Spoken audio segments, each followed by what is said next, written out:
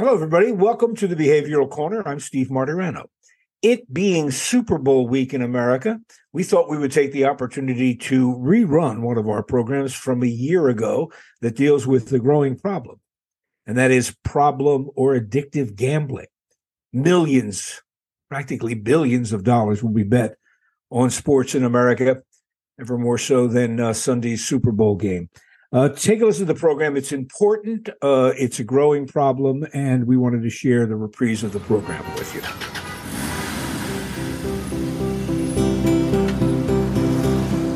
Hi, and welcome. I'm Steve Martirano, and this is the Behavioral Corner. You're invited to hang with us as we discuss the ways we live today, the choices we make, the things we do, and how they affect our health and well-being. So you're on the corner, the Behavioral Corner. Please hang around a while. Hi, everybody. Welcome again to the Behavioral Corner. It's me, Steve Martirano. I hang here and I wait for interesting people to show up. I'm very lucky in that regard because they do. They just show up and they share their expertise and their insights with us. It's no coincidence that the second in our programs about gambling and problems associated with gambling is coinciding with what is referred to popularly as March Madness. And boy, talk about a great name for a situation. March Madness, for those of you who are just coming from another planet, is the name used to characterize the great NCAA college basketball tournament. Great fun. Everyone loves it. And it is, I think, you guys will correct me down the road, a larger betting proposition than even the Super Bowl. The Super Bowl was the occasion for our first program on gambling and what it is now as opposed to what it was. So we're talking about gambling here on the Behavioral Corner with our guests. I want to introduce them to you now. Harry Lamont is right there. And if you're looking at what I'm looking at, Harry's up there in the left-hand corner. As I said, Harry's no stranger to the program, having been on telling us his story about a pathological problem with gambling that he is now successfully overcoming. He's in recovery. Is also... I've got to get all this right. With an internationally certified gambling counselor, as I said, in recovery. He's a doctorate student at Northeastern University. He's examining, and that's why he's here, the impact of gambling on public health. Two of his colleagues from that great university in Boston, and by the way, I resisted the urge to wear my Red Sox cap here today. I was going to do it, but I have too many friends in Philadelphia. From Northeastern University School of Law, our other guests are Richard Dennard. Professor Dennard is a distinguished professor at the University of Law at Northeastern. He's been at the forefront of the legal challenge concerning big tobacco. And there's a reason we mentioned the big tobacco connection, and you'll find out later what that's about. Thank you, Dick, for joining us. And Harry Gottlieb is with us as well. Harry is the executive director of the Public Health Advocacy Institute, also of Northeastern University School of Law. Gentlemen, welcome to the program. It's Dick Dennard, and it's Mark Gottlieb. Oh, how did I get that backwards? All right. Anyway, yeah. That's my dyslexia rearing its ugly head. Just this one thing about Boston. When I worked there, I was familiar with, Beantown and all those other things, but I was not familiar with the reference of Boston as the hub. I thought, well, that makes sense. It's the hub of New England. And several local people went, no. It refers to the hub of the universe. Right. No. Right. Which is exactly how I remember Bostonians. That's exactly right. It is the hub of the universe. So we got good people from a good place. Harry, let's begin with you. Gambling has been around forever. They gambled for Jesus's cloak. And before that, it is an activity that people have been doing since people could. It throughout that time has caused some people problems. You're certainly proof of that. We know all about that.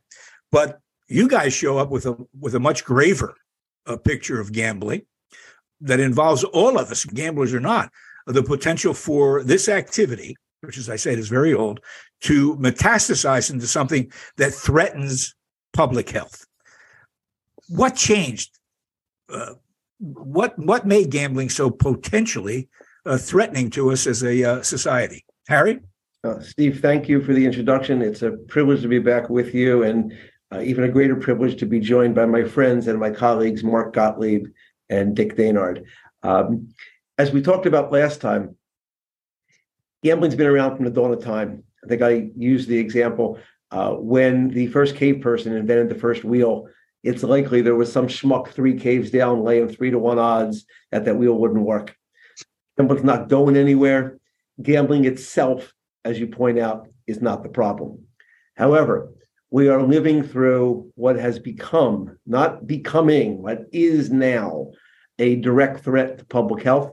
I see it every day with the patients that I treat at Ethos Treatment here in Philadelphia who are struggling with gambling disorder themselves and their family. And when you ask the question, what happened? It's really what is happening right now and what needs to be done about it. We're no longer talking just about a gambling industry and casinos. We are talking about what we describe as being the gambling establishment. It is a unique and unprecedented combination of gambling companies, media titans, technology companies, professional sports leagues and teams, the players themselves, state government, and various advocacy organizations all coming together to deliver for profit what is a known addictive product. Gambling is as addictive as heroin, tobacco, opioids, alcohol, and cocaine. But now we have a series of organizations that have come together for profit, including government itself, to deliver gambling as quickly as humanly possible, as quickly as technology allows. I describe it as being a dangerous model that I call the AAC model. They are delivering access to action and having people chase that action constantly. As with any addictive product, the more rapidly it is delivered and consumed, the greater the harm that will inexorably occur. That's the threat to public health in a nutshell. Yeah, we're reminded again, at least I am, that the internet and I guess microprocessing in toto is the sort of Frankenstein monster of our age. Everything it seems to touch, it changes, and in some cases demolishes business plans that have existed forever. It's a beast untamed. I'll ask Dick and Mark to jump in here now. I just finished reading David Milch, the brilliant writer and creator of HBO's Deadwood. I just finished his memoir. And Milch is a fascinating guy has demons that go back to his childhood. He's had all kinds of problems with addiction, not least of which is gambling. He is, as he describes himself, a degenerate gambler and always has been.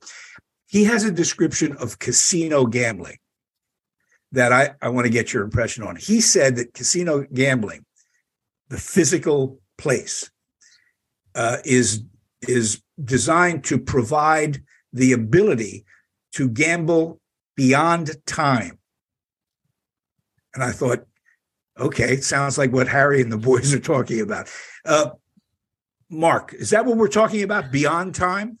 Well, certainly the way casinos have been designed, involve environmental psychology, and a great deal of research to find out what will not only engage players, but will hold them there for longer periods of time than they would otherwise want to spend. And part of that, is you eliminate clocks and things like that. But it's really the games themselves, particularly the electronic games, that have become the dominant form of play in casinos, that put people in a mental zone, if you will, that in which time does disappear, and all that matters is pressing the button. And they call it a drip feed approach to player engagement, and they just keep playing, pressing the button on whatever machine it is, slot machine, poker machine, and eventually, they extinguish the funds that the player came in with slowly, but the idea is to keep people on those devices as long as possible, and part of doing that is to make time disappear. So I think he's absolutely right. Yeah, Dick. The immersive nature of the casino is easy to see, and Mark points it out. There are no windows. you can't see outside. There is no outside. There's just this environment. They make the most money, I understand, per square foot in a casino floor with slot machines. That's why there are more slot machines than there are crap tables, even though craps is more fun than slots. They just make more money. And it's the constant nature of it, the availability of it. Is that what we're seeing now, that you can gamble from your phone? Yeah, well, obviously they've taken it the next step, but it's more than a step. It's, like I'm reminded when Neil Armstrong got out of the space shuttle and said, one small step, for a man, a huge step for humanity. This is like not just a little step somewhere. This is like a whole new world, going into space. Because, it's one thing to go to, you go back 40 years or so, you wanted to go to a casino, you got a choice of either going to Vegas or Atlantic City. That was it. Well, then the other states got envious and greedy, and they figured they were going to, make lots of money too. Meanwhile, even Atlantic City was turning from a resort to a apparently a pretty depressing place with, all kinds of businesses closing, not opening. But they thought it was a good idea. It sounded like a good idea in terms of making money. Okay, so now you didn't have to go hundreds or thousands of miles. You could go 50 or 100 miles, depending on where you were, to a casino. But you still had to get up and go. And most people can't do that, the moment they get home from work or from school. Okay, this is why this is a, sort of a quantum leap, a whole different, dimension now that we've entered, where you don't have to go anywhere. You don't have to go anywhere. You just sit there and you're on your phone, and you can, play to extinction, without having to, get out of your pajamas.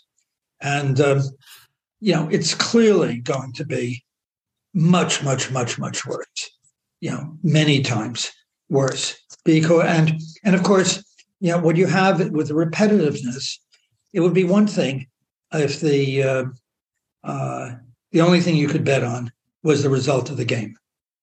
Okay, who's going to win, and what are they going to beat the predicted point spread or not? Okay, but of course that's exactly the opposite of what they're going to be doing, what they are doing in some places, which is you get it on there and you can bet on, is the next pitch going to be a ball or a strike? Is the is it going to be a run, or are they going to is he going to throw the ball, and so forth and so on. So you have micro bets. They can be small or large amounts of money, but they're on micro events, tiny events that keep happening. So you keep going at it. As Harry said, it's the repetition. And Mark informally had used the term when we were talking about this a few months ago, which I think captures it, which is, it's not the dough, it's the dopamine. And in other words, what's happening is, they've done here, and they're simply following the the great example of the tobacco industry and the junk food industry, which is they're figuring out how to fiddle with your brain.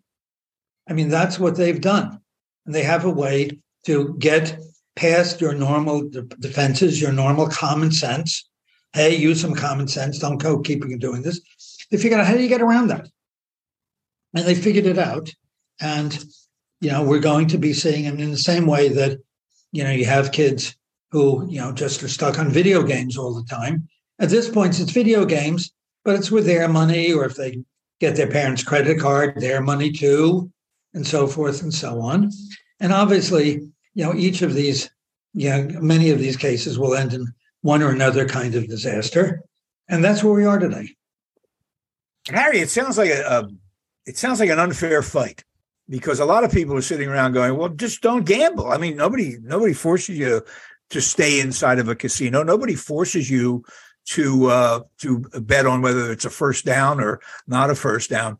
But what I'm hearing is something far more insidious. I'm hearing of techniques that have to do with very sophisticated notions of psychology and human behavior now working to break down whatever kind of self-control you might have.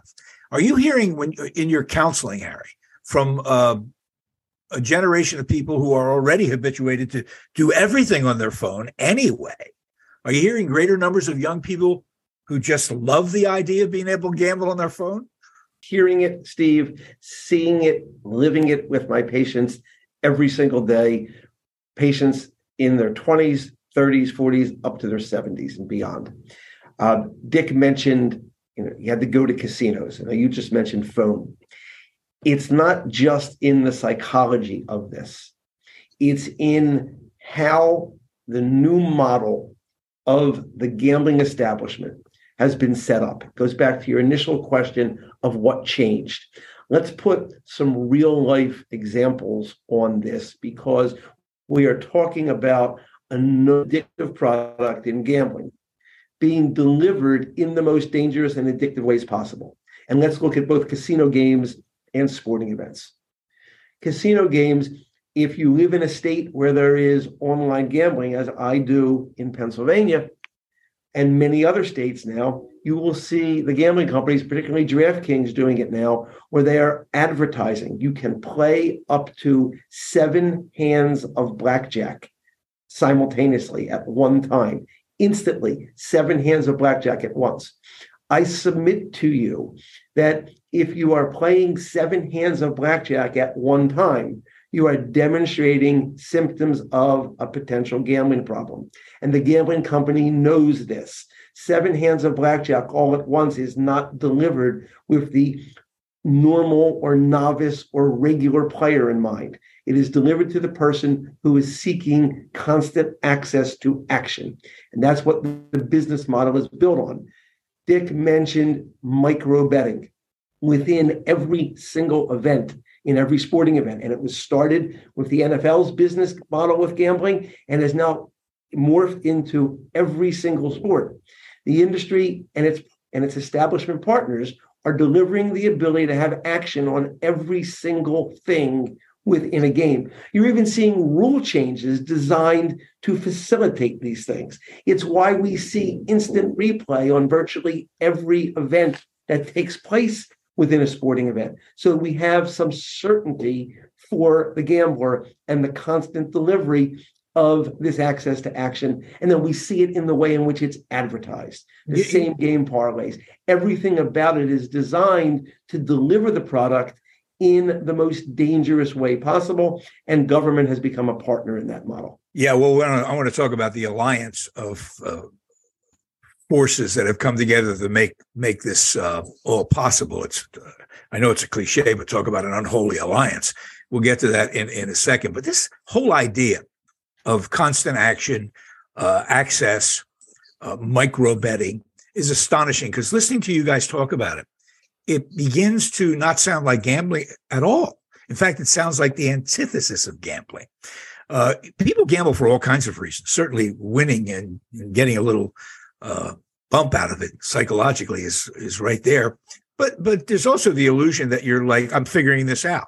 I'm making a educated guess on who's going to win the game, or I like this horse over that horse. There's at least some illusion that you're making an informed decision. This has nothing to do with that, does it, Mark? I heard this expression like degenerate gambler for years, and it didn't apply to most people I knew, even heavy bettors, until I saw somebody playing Keno in an airport in Rhode Island. I had never seen Keno before in my life. And when I thought it was flight information, the first time I looked at the screen, so what the hell are all those numbers? And the guy said to me, it's Keno. And he explained, I said, Keno, well, how's that work? And he told me, Keno is numbers that flash up on a screen, every 2 minutes or something.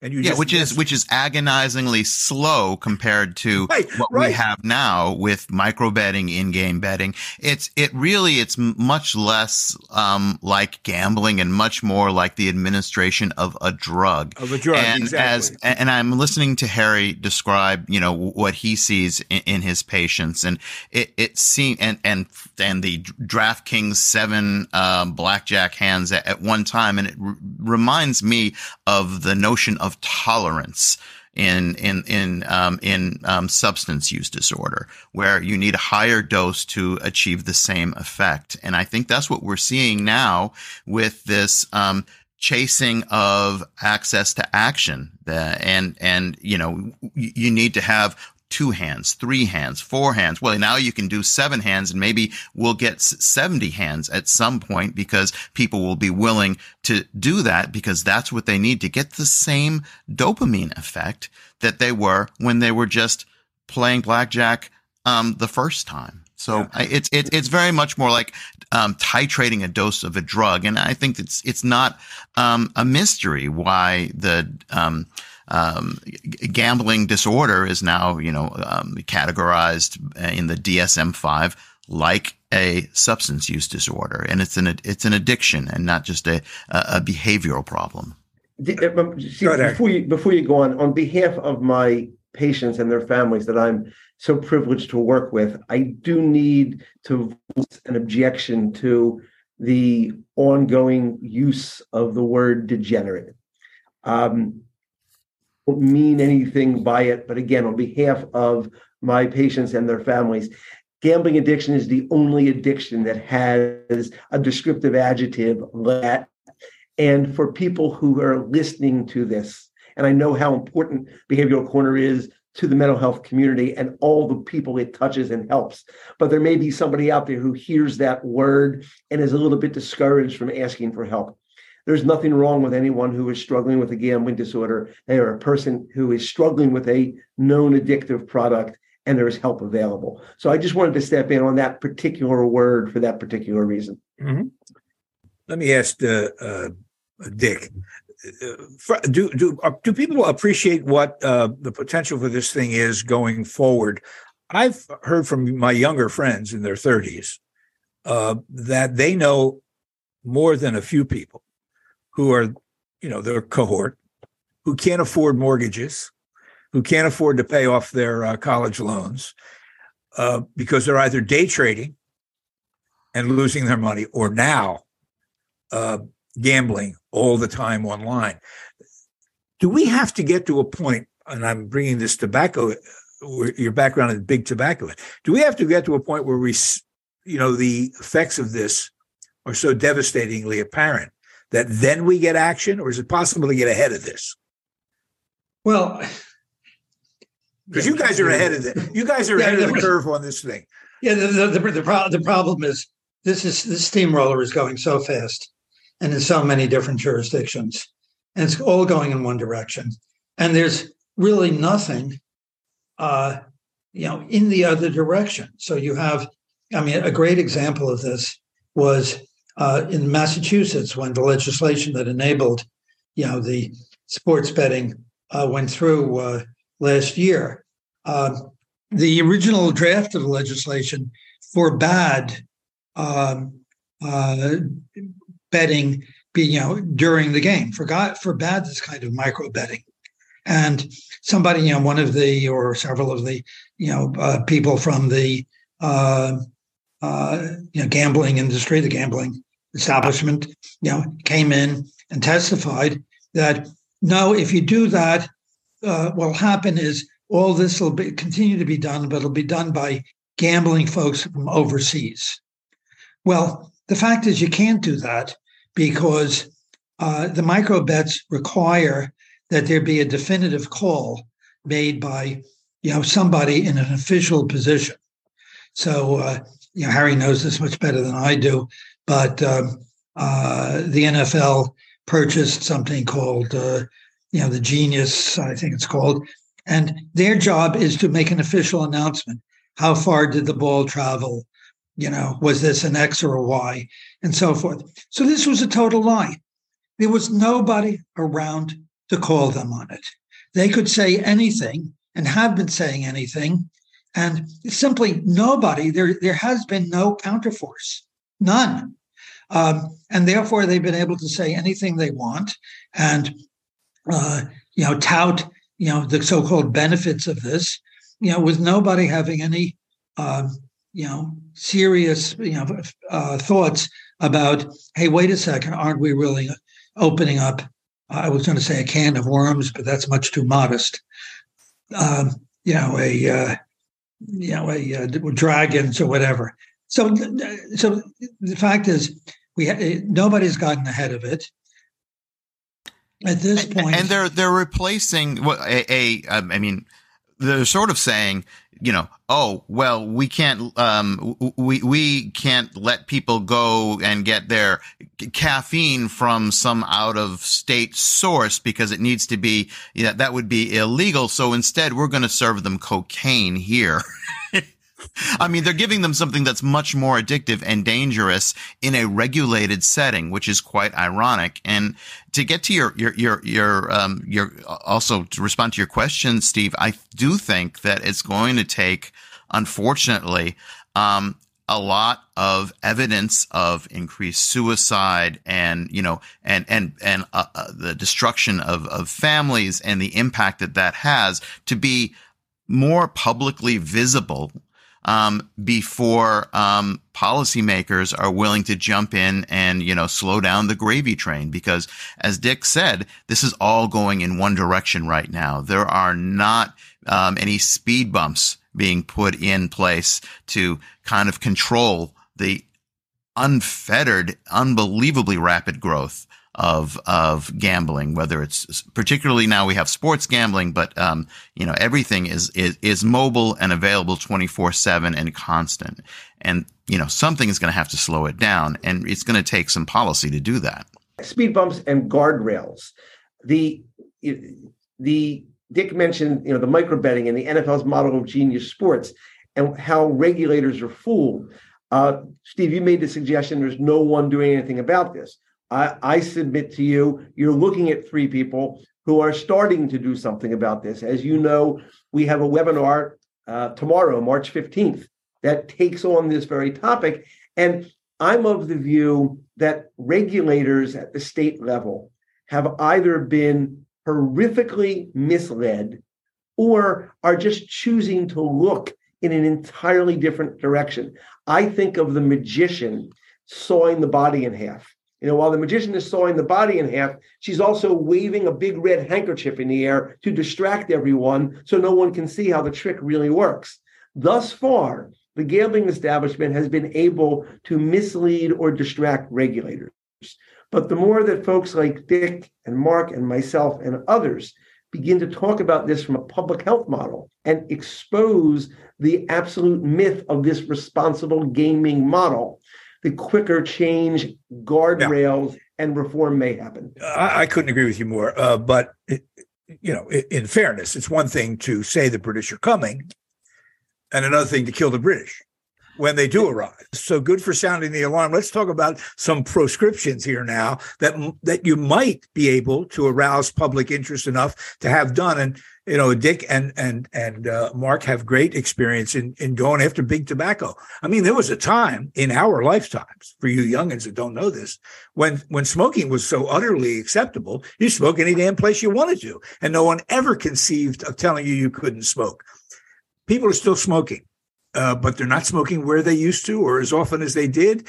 And we've seen corresponding benefits in a public health realm. I didn't think anything was bigger than big tobacco. But this looks bigger. There are some really tremendous forces that are up against this thing. Let me ask you guys, what is analogous to how you and others fought big tobacco that might be instructive in this fight? Dick, go ahead. If you go back to an era when you had something over 50% of doctors smoking, I think in the 1950s, it was, considered relatively harmless. Your parents would tell you it would stunt your growth or something like that. That's what I was told when I was growing up. Fortunately, it never had any particular attraction for me, so I didn't do it, but I wasn't worried about stunting my growth. I mean, that was it. They weren't talking about lung cancer. They weren't talking about emphysema. They weren't talking about heart disease. They were talking about stunting your growth. Maybe, or that it's a rumor that it's bad. So you really need first to get the information out there. People have to begin to realize just how bad this is. They really need to change. I think it's really important to change the terms of discussion here from the idea that we're talking about the dough to we're talking about the dopamine. Because people think, if you're just talking about bets and things like that, I can figure that out. Other people can figure that out. It's just a bunch of people behaving stupidly or self-destructively. But when you realize that this is really, they're fiddling with your brain. They're fiddling with the way your body actually works. That's how they're doing this. That's the first step. Then the second step is to begin to pull back on. The place I would start would be on this, what's called whistle to whistle gambling. And it was from the beginning. You can't bet on anything that happens in the game between the first play and the last play. You can just bet on the result. If that's what Massachusetts was going to do until they were, deceived into not doing it. I think that would be the next step. And then I think, you just look and move, step by step, away from the kinds of things that are causing the, most massive harms. The advertising, Well, that's the one where excuse me for interrupting you. That would the first thing that comes to my mind is, okay, they this is in motion and people want to do this crazy sort of behavior, even if it's to their detriment. Why and everybody wants to legalize it because there's a lot of money here. Why in the world is it okay to advertise this kind of behavior? For instance, how did they wind up getting tobacco advertising off of radio and television? I have had people in broadcasting tell me for years that was probably unconstitutional if you wanted to fight it on a First Amendment basis. After all, they had a legal product. There is an answer to this. The people have, if Congress had banned the advertising, as it did initially with radio and television advertising, with the agreement of the tobacco industry, because there had been a doctrine that allowed counter-advertising. Now, that's a good one. We could go back to what's called the Banzhaf doctrine, which says that for every 3 minutes of for every 3 minutes of tobacco advertising, you had 1 minute of counter-advertising. The tobacco industry ended up lobbying for legislation to eliminate the right to advertise on radio and television. And when that passed, then the counter-advertising, which the stations had to provide for free. They were getting paid for the tobacco advertising, not the counter advertising. So that eliminated the counter advertising and sales went right back up. So that was so I think we can, if we bring back the Banzhaf doctrine. Or as it was known, the fairness doctrine. Right. And just to play devil's advocate, I think that, First Amendment jurisprudence has changed a bit since the 1960s, and the fairness doctrine might not survive scrutiny by the current occupants of the Supreme Court. Well, we actually don't know that. This would this would actually be a totally different thing. I'm not at all sure that it wouldn't. Let me tell you what happened with the tobacco industry. What happened is they got sued by basically all of the states, sued them seeking their contribution to Medicaid and other payments that they were making because employees and citizens were getting sick from lung cancer and other tobacco-related diseases. The tobacco industry settled in something called the Master Settlement Agreement. Part of their settlement was an agreement, a binding agreement, to get their advertising off of radio and television and to tone it down in other ways. No, it was off radio and television already. So to get rid of most of the remaining advertising. It's included billboards, the Winston Cup, things like that. Yeah, the top of taxi cabs in Massachusetts, in Boston. Let me ask you, what was the absence of hard liquor on television and radio, a gentleman's agreement, or was that by statute? I think it was a gentleman's agreement. Yeah, because that's snuck right back in now. You see spirits advertised. I just think advertising is just an unconscionable thing. if you're going to unleash these forces on people who are unsuspecting and have no idea what's happening in their heads, having this stuff pumped at them constantly, well, that's one kettle of fish, which is horrible enough. But to every time I see the little furry mascot of the Pennsylvania Lottery telling people, oh, just keep scratching, I just want to leap at the television set. That they shouldn't use a dime to encourage anybody to gamble. People don't need any encouragement. Yeah, and of course, I'm sorry, Dick, go ahead.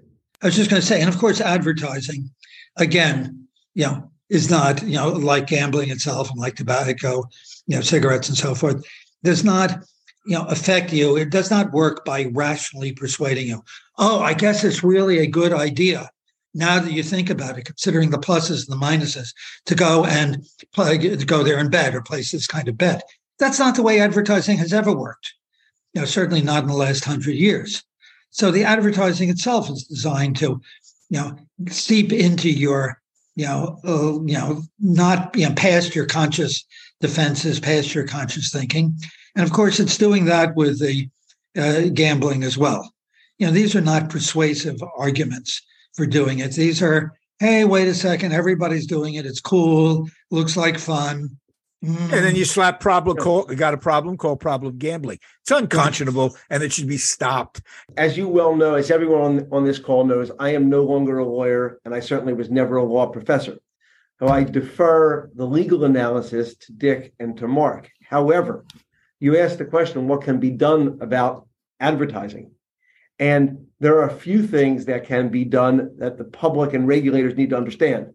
First of all, when Justice Alito wrote the opinion in the Murphy case back in 2018, which paved the way for states to legalize sports betting, Justice Alito himself wrote in the opinion that states and Congress are free to regulate the gambling industry. Mm-hmm. That's number one.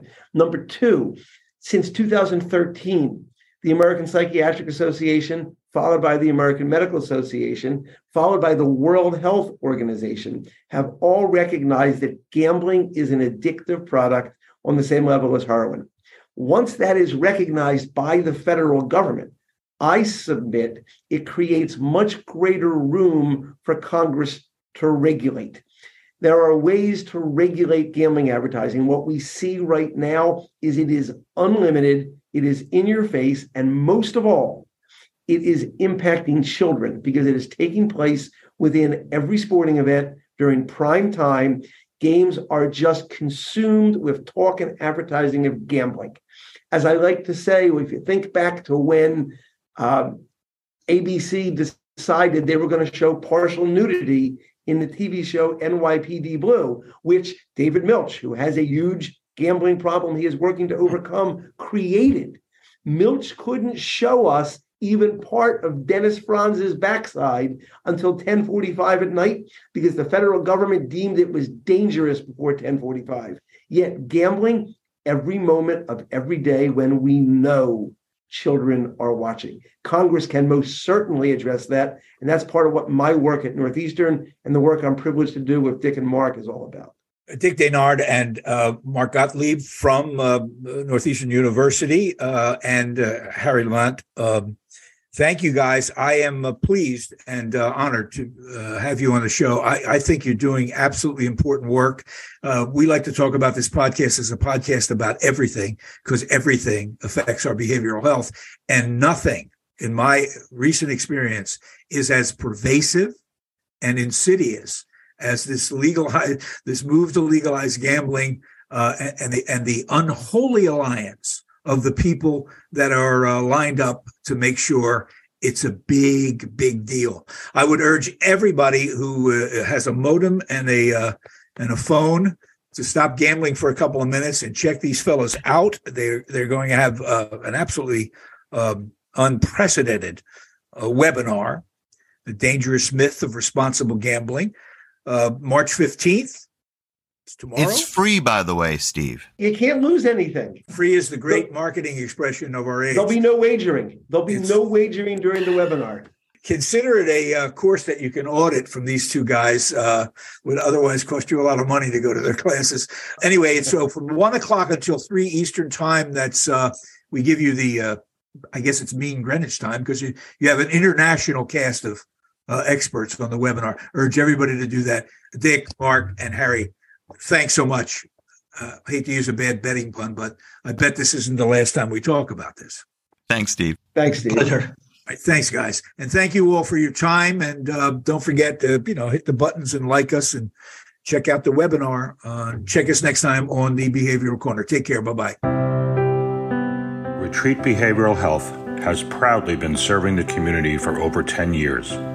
Here at Retreat, we believe in the power of connection and quality care. We offer comprehensive, holistic, and compassionate treatment from industry-leading experts. Call 855-802-6600 or visit us at www.retreatbehavioralhealth.com to begin your journey today.